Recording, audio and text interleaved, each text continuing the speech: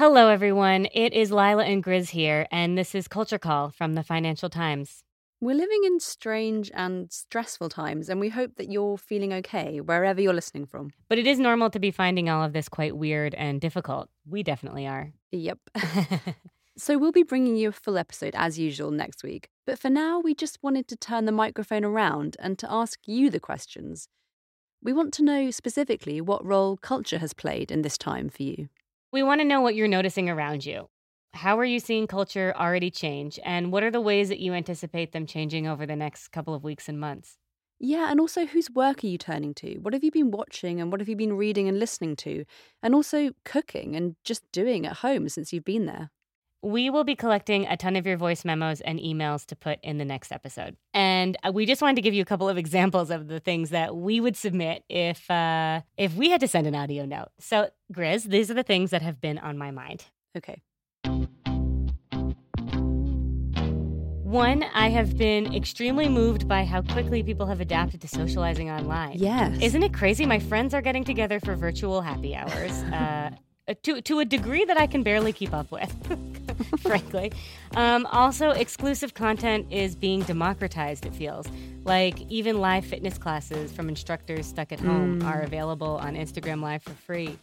Also, the funny combinations of celebrities. I'm noticing, like the other day I saw J Balvin and Cardi B hanging out and eating tomatoes together. And two comedians I love, John Mulaney and Mike Birbiglia, were trying out content on each other live. And I realized, like they can't go to clubs anymore. All of this stuff has to happen virtually. I'm just really interested to see how that expands as we continue to try to figure out how to do this virtually. Number two is I've been wondering about dating in the age of coronavirus, or the lack thereof. The sex toy industry is booming at the moment, and I'm sort of curious what happens when we're allowed to leave our homes down the line. Like, will there be a surge of divorces? Or will there be this crazy baby boom? Are people going to be rushing out of their doors looking for love? Anyway, so I'm curious what you're all thinking about this and what you're experiencing, if you're willing to share. Yeah, we would love to know. I mean, I agree. I think we're definitely more glued to tech than ever before. As you were saying, Instagram is insane right now. I've had way more conversations with people, on Zoom and places like that in the last couple of weeks than I would have had in real life, for sure. It's actually been kind of weirdly sociable. Yeah. Like, the local park near our house is busier than I've ever seen it. Which, to be honest, is part of the problem because... Yeah, Grizz. How much of a lockdown is it if everyone's just gathering in the park? Right. But at the time of recording this, we're still allowed to go outside and exercise. And I think there has been a renewed sense that, fresh air is good for us. It feels good. Yeah. Just remember, everybody, 6 feet. Yes. Or 2 meters. Right. I have started gardening this week. It's not something I've really done before. And I've been getting up early before logging on to work to just weed my flower beds. Wow. It's been very therapeutic.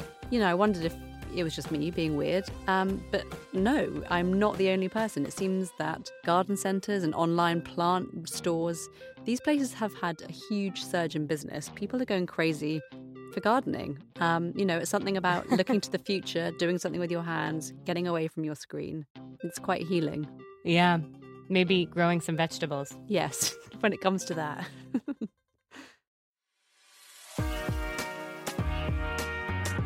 Okay, so if you're sitting around with a bit of free time right now, please reach out and feel free to get creative.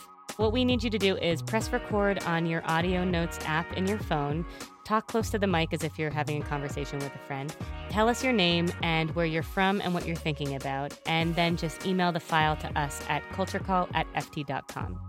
If you're audio shy, you can also write out your thoughts in an email to us. We will choose a selection of them for our next show. And also, we'd love to hang out with you online. You can find us both on Instagram at GriseldaMB and Lila Rap.